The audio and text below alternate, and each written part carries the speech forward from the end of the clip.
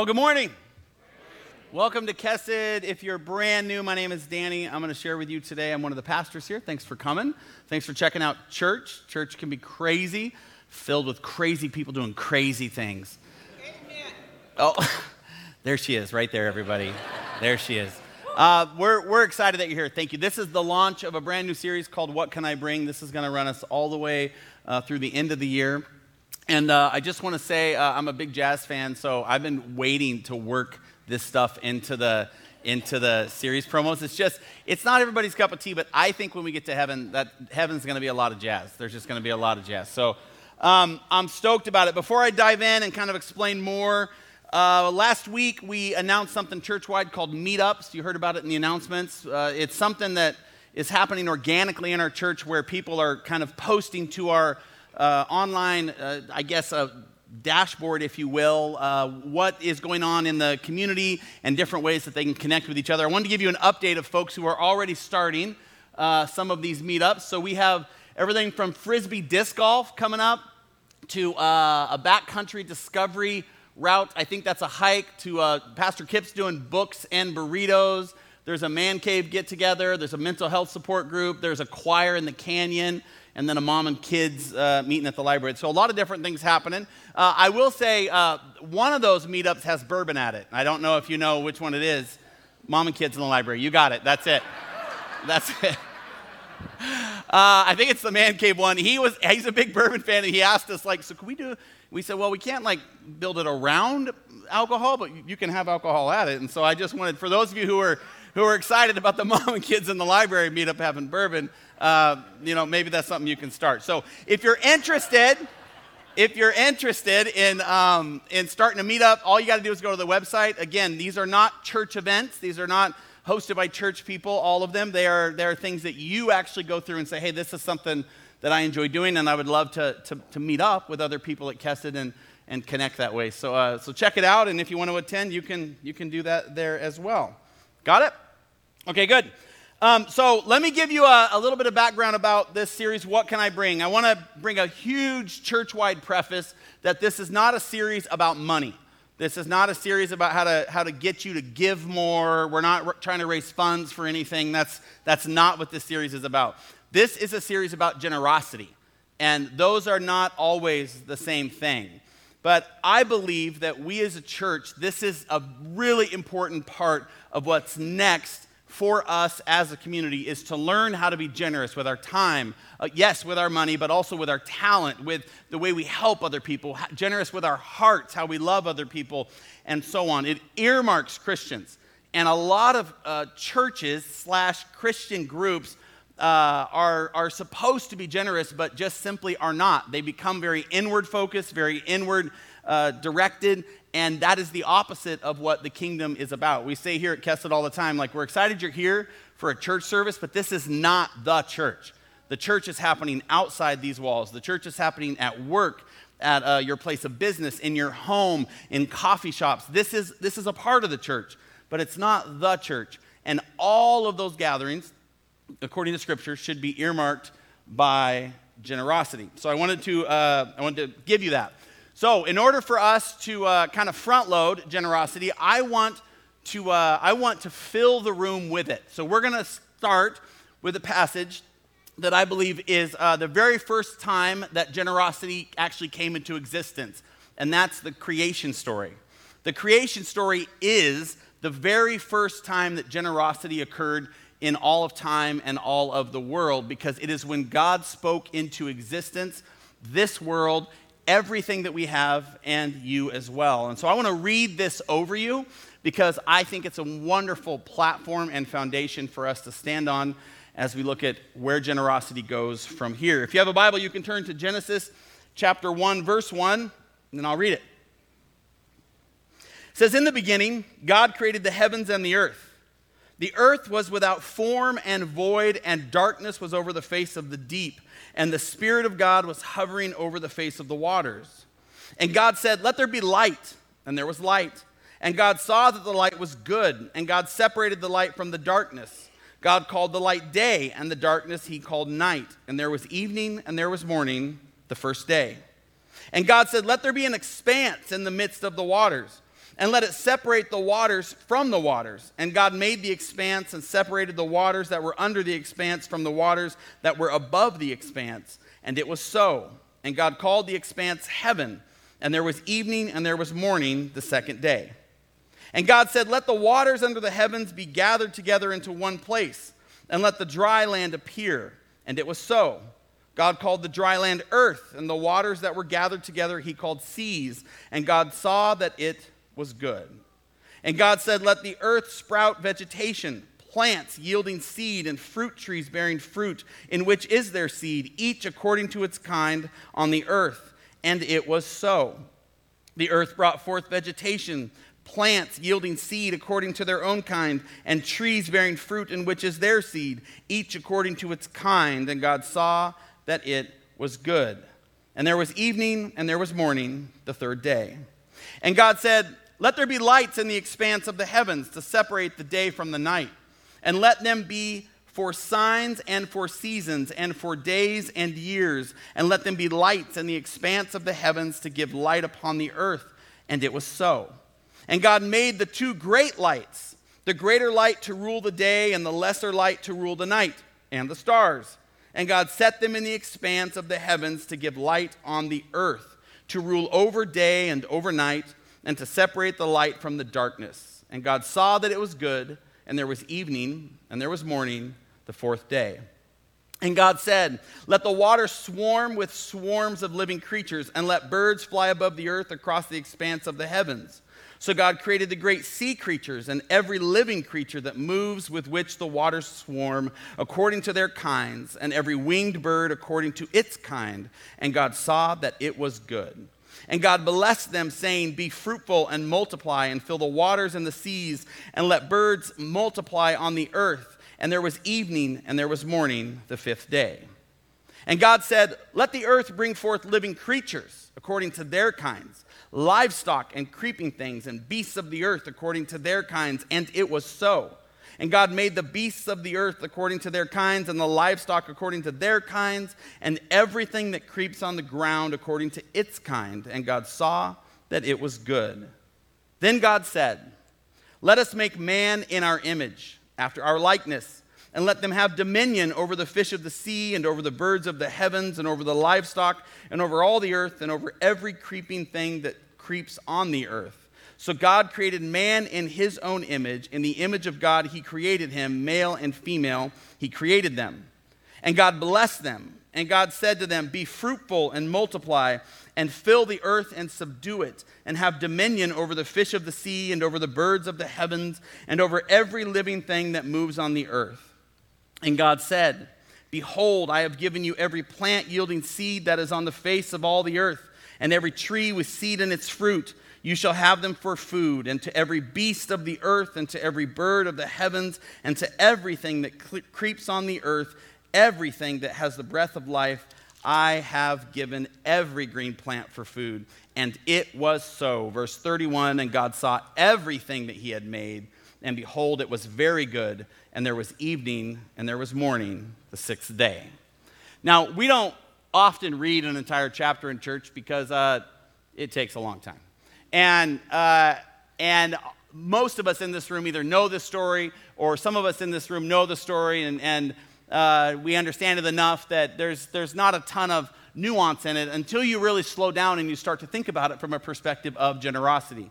You think about it from a perspective of there was nothing, and God said, I'm going to do this, and I'm going to do this, and I'm going to do this. And these things started to happen, and life started to occur. I think the most nuanced part of that passage that it always gets me, and I'm like, I feel like we should have done a little more with this, is when it's like, and God said we're going to create two great lights, one for the day and one for the night. And then it's like, and then there were some stars. And I'm always like, well, there's like millions of stars. Like that's significant. But it's just the beauty of this giving and pouring forth and pouring out. And it's all generous. It's all given without anything coming back. There's no exchange of goods. There's no deal made. It's all just God being God and life happening around him. This is a generous story. As a matter of fact, it's so generous that not a lot of people realize that the word Genesis which is the book the creation story is found within, and generosity both come from the same root word. Because like Genesis, which is the story of life, generosity also creates. That's why it's such an important piece of what's next for our community. Because we are called to be a people who don't just show up where God wants us to be. We are called to be a people who show up and create more and more and more generous, life-giving reflections of the handiwork of God. That's who we're supposed to be. The Bible's constantly calling us to be like Jesus, to act like Jesus, to talk like Jesus. 1 John 2:6, whoever says he abides in him, in Jesus, ought to walk in the same way in which he walked. The Bible says if you're a Christian, what that means is that you are becoming every day more and more and more and more like Jesus. That you are becoming more generous like Jesus is. Colossians 3:17 is another one. And whatever you do, in word or deed, do everything in the name of the Lord Jesus, giving thanks to God the Father through him. We will discover within this series that generosity is the closest you can get to actually being like Jesus. Because generosity is a cornerstone of how God loves us. And this is because through generosity, we create spaces just like Jesus, filled with things like hope, connection, love, purpose, and so on. And so in this sense, we are never more like Christ than when we are generous to others. Whenever you read in the Bible, be more like Jesus, another way to say that is be more generous with your time, with your person, with your patience. Be more generous. Be like Jesus. Now, to best set up the series, I want to start by giving us the context by which all other forms of generosity will be discussed and measured. That context is what we're going to call the Jesus and me place. The Bible's asking us to be like Jesus. Jesus is God. Jesus was present at creation, part of that generous story. Jesus comes, generosity, walking around on earth. And so we're going to talk about what happens when you and I get in a room with Jesus, a place with Jesus, and that will be kind of the filter and the context by which all generosity is measured. And I'm going to show you today why we're doing that. If you have a Bible, turn to John chapter 20. That's where we're going to be, and then we're going to move over to Luke here in just a minute, but I'll walk you through there when we get there. At this point in the story, Jesus is thought dead. He's been crucified, he's gone, and the disciples have been running around for 3 days, just spilling their lives all over everything they touch. The church has been dismantled, the local government's trying to find them, and they're in an upper room with the doors locked, commiserating with one another about how terrible their situation is. We, by the way, many of us have experienced rooms just like this. I want you to remember that as you judge these men and as you see how Jesus speaks generosity into their lives. John chapter 20, verse 19. On the evening of that day, the first day of the week, the doors being locked where the disciples were for fear of the Jews, Jesus came and stood among them and said to them, "Peace be with you." When he had said this, he showed them his hands and his side. Then it says this phrase, "Then the disciples were glad when they saw the Lord." I feel like this is perhaps the most underrated verse in the Bible. Then the disciples were glad. This is a lot like, and then God made some stars. Jesus is showing up in this place when everything else is lost. And he shows up, by the way, behind their excuses, behind their locked doors, which was, we can't go out into the world and accomplish his goals because the enemy's out there, or danger's out there, or doubt is out there, or failure's out there, or most likely for these boys, shame is creeping just outside that lock. Because we've made some mistakes. We haven't made the choices God wanted us to make in the last 3 days. And I mean, Peter's in this room, and he flat out said he didn't even know who Jesus was 3 times. He's the shame captain. And he's like, lock the door, let's stay in here and just be sad with one another. Which, by the way, I think is a strategy a lot of churches take and are confused while nobody shows up. Let's just lock the door, keep the enemy out, and be sad about how terrible the world is. Because at least we can be sad together and safe. That's not church. That's not how it works. And I don't know. We got a solid earlier service, so I'll just say it. I don't know if Jesus is part of those kind of churches. I don't know if he shows up in that stuff when everything is about us and our plan and our fear instead of about the people that Jesus wants us to reach. You can ponder that because that's not part of the message. So if you're judging me, I'll get back to the parts of the story you like. At this point in these people's story, the entire community of Christ followers exists only in the darkness of separation. Everybody lives inside this darkness. They are defeated, they are worn down, they are withered. Everything they thought they knew about the world was taken from them. The church people who first turned on Christ have now turned on them. Their peers are without encouragement or advice. As one theologian says, they have discovered a newly discovered loss of meaning. So when I read in the phrase that Jesus showed up to their sad party and they were glad, I don't know. I think that we could maybe choose a better translation of word. I think they were overwhelmed with conviction and joy. I think that they saw hope surge back into their lives, which probably was so much hope it hurt their hearts. I think it's an amazing example of the generosity of Christ because once again, he shows up into that room and he feeds into that room creation and purpose and love and a future.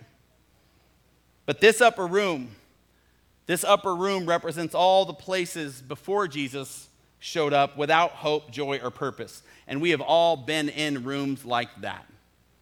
When talking about these rooms, the rooms that I'm going to ask you to sit in with me now, I realize most likely no one's going to go running out of here, but you can mentally run out of here. And I'm going to ask you to close that door just for a second and just stay with me in this space because you're going to find two things, I think, if you're willing to sit in the upper room of your own soul. The first one is the obvious. It's the one the disciples discovered, and that is that Jesus is already there.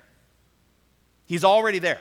So don't think that you got to clean up or you got to declutter or you got to unlock the door and do the work. You know, I'm all about doing the work. I'm all about getting into why you make the decision you make and what happened in your story to cause you to see the world that way. I'm all about that. Just so you know, Jesus doesn't need any of that in order to show up in your upper room. He doesn't need any of it. He just needs you willing and honest and authentic about what it is you are lacking. I went to the funeral of a friend yesterday. An older gentleman that had lived a very successful life. He was well into his retirement. He was married all that time. He had beautiful adult children and grandchildren. He served in his community. He was a believer. And I had heard all of a sudden about 2 weeks ago that he had passed away, and no one really said why. So we went to the funeral, and it was huge. It was probably 300 people at this funeral, which spoke a lot about how this man had lived his life. And the pastor got up and he prepped everyone. Hey, we're gonna walk into some real spaces today, and we're gonna do that in order to honor this man's life. And then he invited up the gentleman's oldest son, a friend of mine. He walked on stage and he had a piece of paper and he was shaking, and he began to read about his dad and the struggles that his dad had in the dark, the very, very low times, the very, very dark times. And it was probably one of the most beautifully done funerals I've seen when someone, as this man then told us, has taken their own life. The room did just what you just did right there, because not everybody knew. Some people wondered, but unless you knew him really, really well, you weren't really a part of these lower parts of the darkness that he faced many times by himself. And this older son said, I think the thing my dad would want you to know now, and I'm paraphrasing, now that he's in heaven, now that he's with God, he said, I think the thing he'd want you to know now is Jesus was always there. And so he asked them, a lot like I'm asking you, there's a chance in a room like this that there's people who feel this right now in this room, that they are that alone, that nobody understands, that nobody can see them, let alone get to them. And I just want you to know, from the bottom of my heart, this is not a church service now. This is just a human being doing the best I can to make as much eye contact as I can with all of you, that Jesus is already in that space that you think is going to overwhelm you. He's already there. And he is generous with his love. And his love creates hope in the dark and light in the storm and calm in the midst of turbulence that begins to drown us.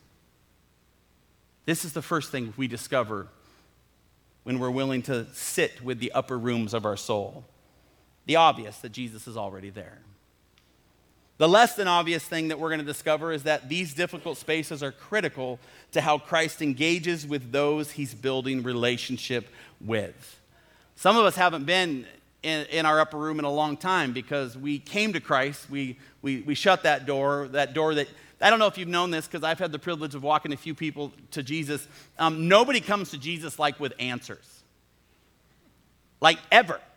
I mean, again, this is what I've done for a long time. Nobody has ever come to Jesus with answers. Like, all right, Lord, I'm so glad that this, and this is the way. Nope, the answer is Jesus. And people come with their tears, or their sadness, or their grief, or their doubt, or their addictions, or their brokenness. Nobody comes to Jesus with answers. And I think it's so very important for us to realize, those of us who came to Christ in that upper room and then kind of shut the door and moved on with our lives, that space that you came to Christ is often still the space Jesus calls us back into for us to grow deeper and wider and richer with him. Back into the space of doubting, back into the space of having fear and struggle, back into the space of realizing, okay, I'm just a messy human in a beautiful world with a God who generously loves me. I, as a pastor, by the way, I also have very messy spaces, in case you didn't know that. My wife likes to point them out all the time, which is why I do the best I can to bring context to our marriage and our story. So stop offering to buy me cider. I don't need any more. The love of my wife is all the cider I'll ever need. Messy spaces happen, and a lot of times they happen to us without even expecting it. I was driving with my wife the other day, and I used to do construction before all this years and years and years ago, and I have a high respect for that trade because I did a lot of it. I had a flagger's card as well. I have high respect for people who did that. It's not the easiest job. I pulled upon some street construction, and they did a terrible job with their conage. I don't know if that's a word, but it is now. You got to watch your conage, people, if you're flagging. And there were multiple ways you could go and no one there. So I took a right. And when I took a right, I ended up in a place I shouldn't have. And this gentleman comes out, probably my age, and he just throws the biggest tantrum outside my car I've ever seen. And my wife, very calmly, she's a better human being than me, goes, "Oh, I don't think we're supposed to be here." And he starts to walk up on my car. And I said, "No, we're not supposed to be here because this conage is off." And I took my seatbelt off. And she goes, "What are you doing?" And I was like, "Oh, I was just going to have a discussion real quick." And she's like, "You don't need to do that." And I was like, "What? He doesn't know anything about conage, clearly. Nor does he know what I need to say about his mom after we're done." Which is that she's a very nice woman. Great respect for this gentleman's mother. He gets into my car, he throws a fit, my wife just makes me turn around, we go the other way, and it takes me about 10 minutes just to get my heart rate back down. All over pouring into a parking lot with the man throwing his hands in the air like I made a mistake. I didn't make the mistake. But the human inside of me decided to make sure to protect everything I could and not drag me back to the place where, guess what? Sometimes you drive where you shouldn't. Sometimes the conage is off. And sometimes you got to recognize we're all just messy humans trying to do the best we can in this beautiful world, receiving God's generous love. When Jesus shows back up in that upper room, he is bringing generosity, make no mistake. He is creating a brand new environment. Again, hope, connection, love, purpose, and so on. And the funny thing is, Jesus may have had a conversation off book, because, by the way, I think Jesus had a lot of conversations off book, where he's like, "Hold on just 1 second, John, let's just go ahead and put your..." And then he's like, "What are you guys doing? Do you know how many people are going to read this stuff?" Like, I think there's maybe some of that in the Bible, but that's just me. I do believe there must have been a conversation where Jesus told those gentlemen in the upper room, "How did you not know I was coming?" And they're like, "Lord, how would we know?" And he would tell them, I think, "Don't you guys remember the banquet?" There's a story in Luke of Jesus and the disciples going to a banquet. And it says that he's traveling through town and he got invited to go to someone's home who would host him, the disciples, and other well-known people from the town. And everybody at these times when you would show up would get seats according to your importance, according to your value. And so Jesus is watching everybody kind of jostle around, looking for different seats, trying to get one seat closer to the host or to Jesus. And he realizes what's going on, which is that this host has set up this entire experience to bestow his generosity upon the rabbi and other leaders of the town, but Jesus is having none of it. So he says to the man who had invited him, quite awkwardly, and I think with a lot of eye contact for each of the people he mentioned here, when you give a dinner or a banquet, do not invite your friends, looks over at the friends at the table, or your brothers, everybody's got that brother, I do, or your relatives, or your rich neighbors, lest they also invite you in return and you be repaid. Basically, there is no generosity happening here because this is all political. This is all people trying to climb the ladder, the social ladder, and be more and give more so that they can receive more. And instead, Jesus says this, when you give a feast, he says, invite the poor, the crippled, the lame, and the blind, and you will be blessed because they cannot repay you. For you will be repaid at the resurrection of the just. This is a very important insight into how Jesus perceives who he is and who we are. Jesus is walking generosity.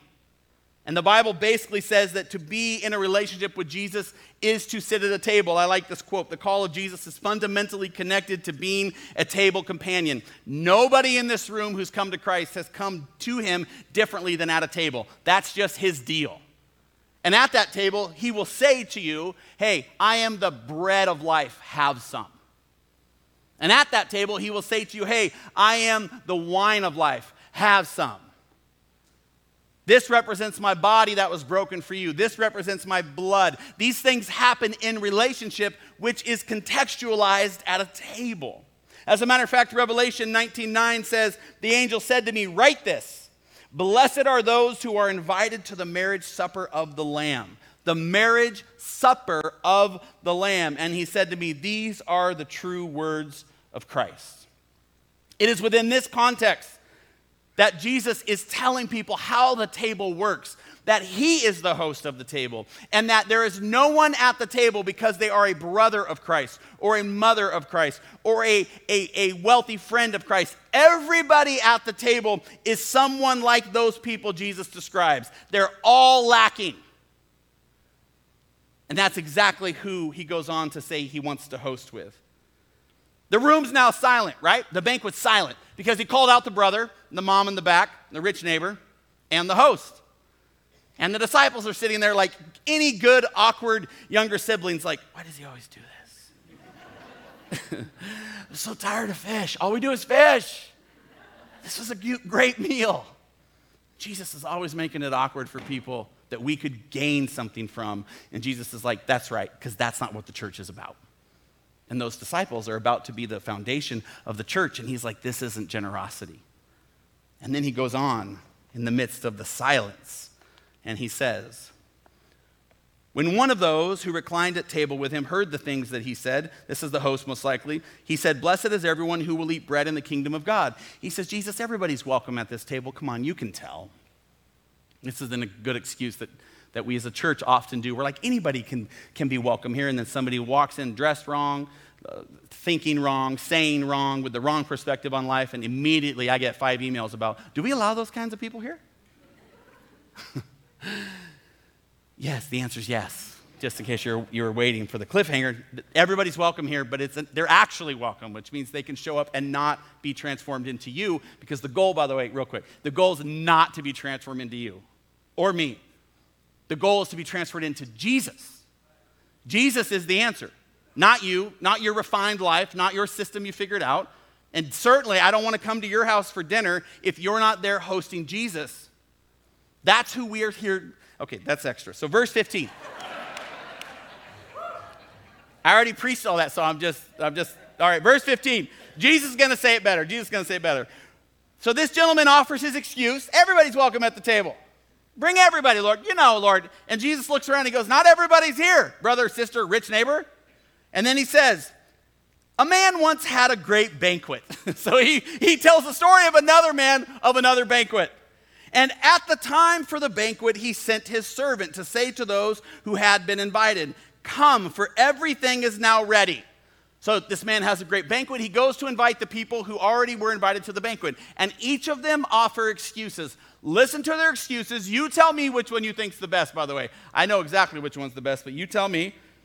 Verse 18, but they all begin to make excuses. The first said to him, I think it's a pretty good excuse, I have bought a field, and I must go out and see it. Please have me excused. So he bought a field. This is property management. You don't know. You got to make a deal. You got to make some. You got to work it. That's an okay excuse. Feels like he maybe could have made a deal at a different time. And then verse 19, another said, I have bought 5 yoke of oxen, and I go to examine them. Please have me excused. This is farm management, right? Farm management is 7 days a week, 365 days a year. You can't just pause that stuff for a banquet with the Lord. But this next excuse is the best one. And another said, I have married a wife,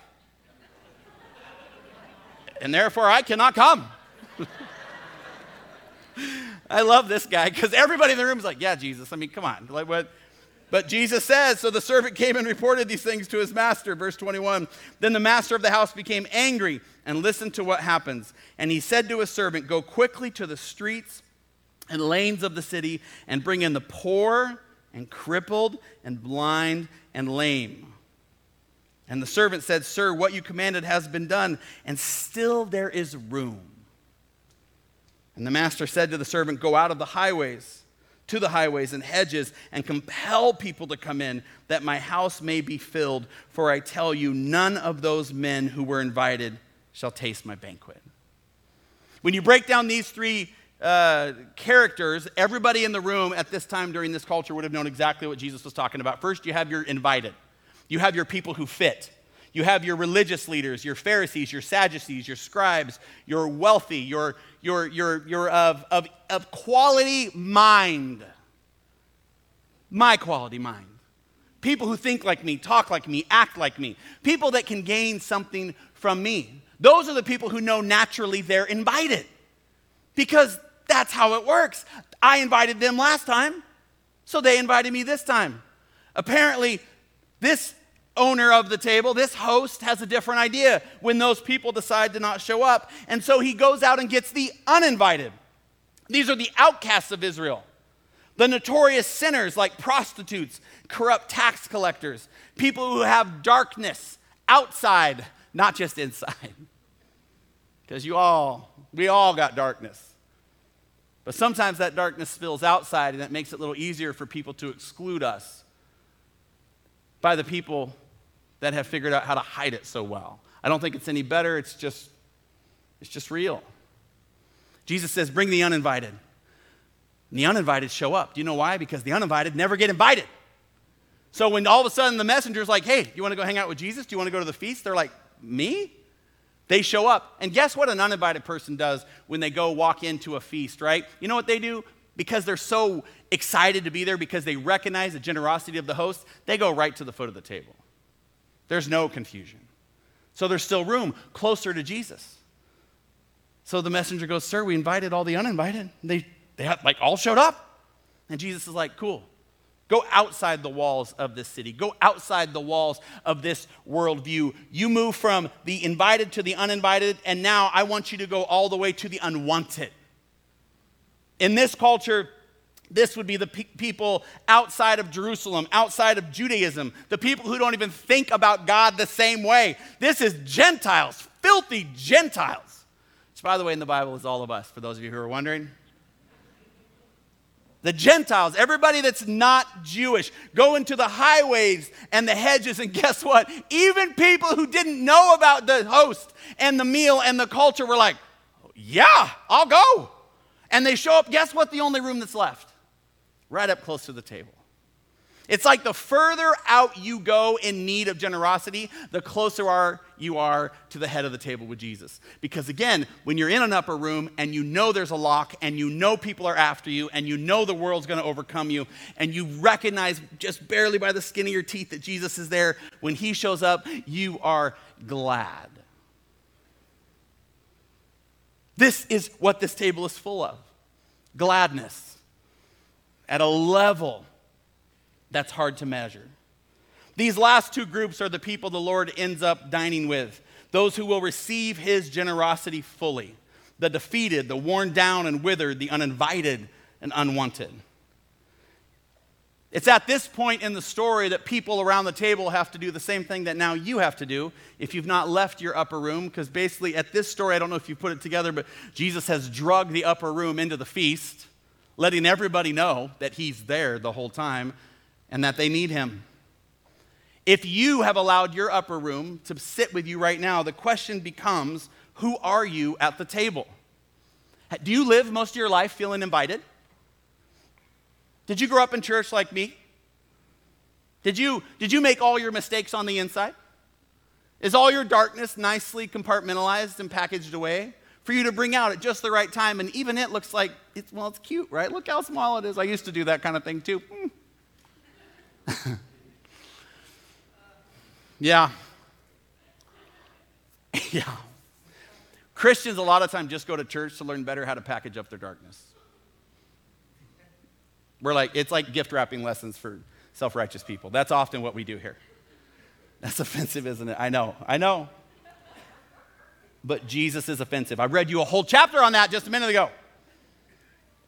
That's what we do. We gift wrap our darkness, we hide it away, and then we hang out with other people with similar packaging. And everybody has a great meal, and then I get invited to your feast, and you get invited to my feast, and nobody stinky has to show up. I know. I'm so offended right now of myself. I'm so offended. But this is who we often, without incredible help, are. Who are you at the table? Are you the invited? Are you the uninvited? Like you know exactly the game that's being played, and you've made choices that have excluded you from it, and you're also kind of judging because you're like, that's how you guys are, but yet you're still doing the same thing over and over. You're that verse in the Bible that says the dog returns to its vomit over and over and over and then blames everybody else around them for the mess on their face. See, you don't get to just stay in the darkness and blame other people for working on their darkness and then judging you. They shouldn't do that, but you should also probably face the fact that you are invited and you haven't accepted that invitation. How about unwanted? This is all brand new to you. You don't fit in church, you don't feel like you belong here, but you know deep down in your heart that there is something more to this life. And you've tried to fill it with all kinds of things in this world. From drugs to sex to power to money to notoriety and on and on and on. And you know deep down in your deepest, darkest upper room that none of this stuff is going to help you. I'm here to tell you Jesus has invited, the uninvited, and the unwanted. And he wants to pour forth his generosity into your life. But it's hard, it's difficult. This is because I like this quote, it's not often we can see ourselves well without the gift that we're talking about right now that you've been willing to sit in for the last 20 minutes, difficult spaces. You have to sit in difficult spaces, like the disciples, or this banquet where Jesus just sort of ripped off the house and put on up a room over it. You have to sit in these awkward, uncomfortable places in order to be authentic about the things you've packaged too well, the things you've blamed, and that's why you won't make healthy life choices, or the curiosity you have not been willing to seek out and answer. And yet, these are the difficult discovered places that Jesus is inviting us to explore, even if they're difficult to get to. I like this phrase, it remains a startling story to those who never understand that men and women who are truly filled with light are those who have gazed deeply into the darkness of their imperfect existence. You can avert your eyes all you want, ladies and gentlemen. It won't make any difference at all. It's to these people, the master says, these people that are willing to show up and receive his generosity, the uninvited and the unwanted, come, for everything is ready now. All you need to bring is yourself and an appetite. This right here, by the way, this is a little side note. This right here for some is the primary reason you have a hard time coming to the table of Christ, is because you're so used to bringing something that to show your thankfulness, to show your gratefulness, to show that you've put forth a little bit of effort, to show that maybe you'll get a place a little closer to the table, that you don't go at all. If you could just offer something in exchange for the meal, you would feel better about it. But to come and eat freely is an affront to your dignity and pride, and so you offer your excuses. From oxen to wives. I could have tied that together better, but it's in the Bible, so. Think about the people sitting at this table.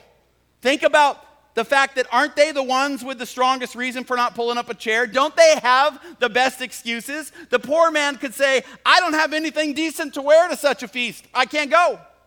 The crippled man could say, I can't get anyone to carry me there, because to be carried publicly would be too shaming. The blind could say, I can't see to find my way. The lame could say, it hurts me too much to walk on my bad leg. Those along the highways and hedges, the street people could say, I haven't had a bath in days and my clothes are dirty and ragged. I can't come. And yet, it's these people that finally dined with Jesus in relationship because they accepted the offer. And that's because they were convinced by Christ that they were welcome. And that's because they were acknowledging their need. And so allowing him to pour forth his generous invitation into their hearts. These are the people that Jesus is after, people that come without excuse. I said at the very beginning of this message that we're going to call the context of generosity that we measure everything else by in this series, Jesus and me place. Now I hope you know why. No other place in all the universe is generosity experienced more than when an undeserving human being like you and I stands before his or her creator, knowing that they were in no way deserving of how fully accepted and embraced they currently are. This is the place of the upper room that Jesus is still creating today. This is the holy place of endless generosity. And you know what? This is supposed to be the places every single church, including this one, hold in the world today.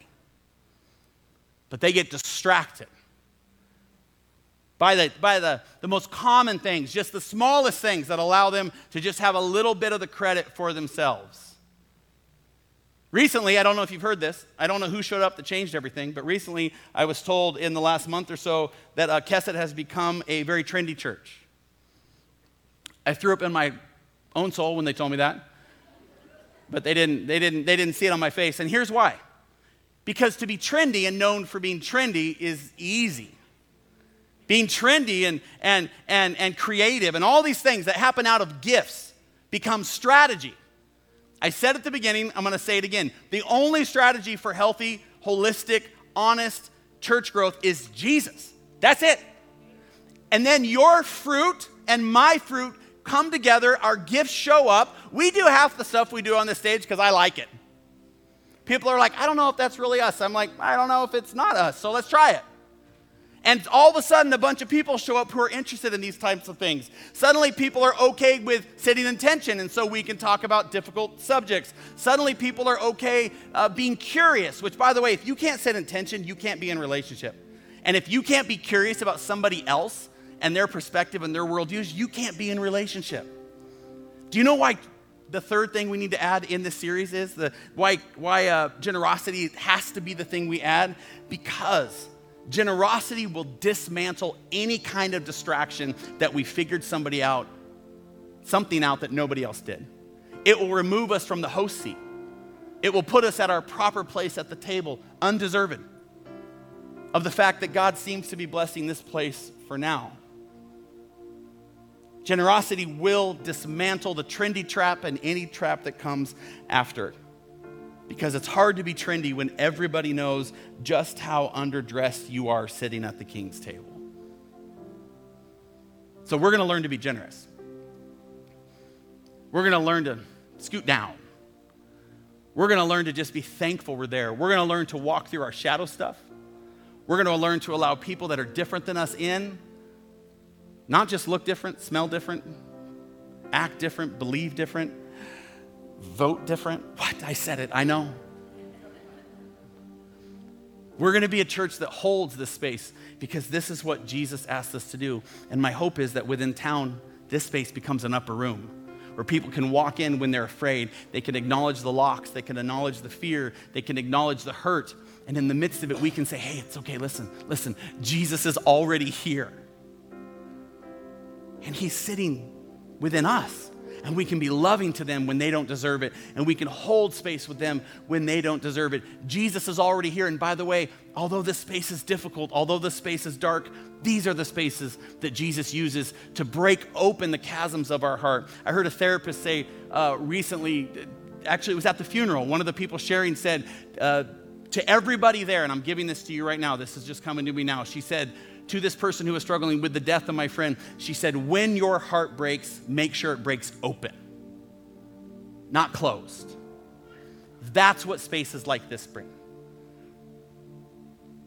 They bring broken hearts that are open, not closed, but there are other hands of other people with other open, broken hearts that have to be present in order to hold spaces with those people, and that's what Jesus asked us to do. That's what I want this place to be. That's what I hope you want this place to be. Or I hope you find a church that finds exactly what you're looking for. Because all I want is what Jesus is looking for. It's not going to be easy.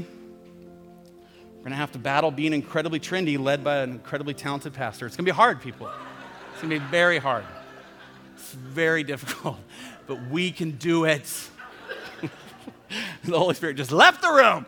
I'll get him back soon. He'll come back, I promise. He knows what he put up here. So God is good. I hope you stay with us on this journey, and I'm so grateful we can talk about this stuff. I think it's very rare, and so thank you for being so willing. Amen? Amen. Would you stand? We'll close in prayer. Lord, we thank you so much that we can hold such a space with you. Lord, you are our church planter.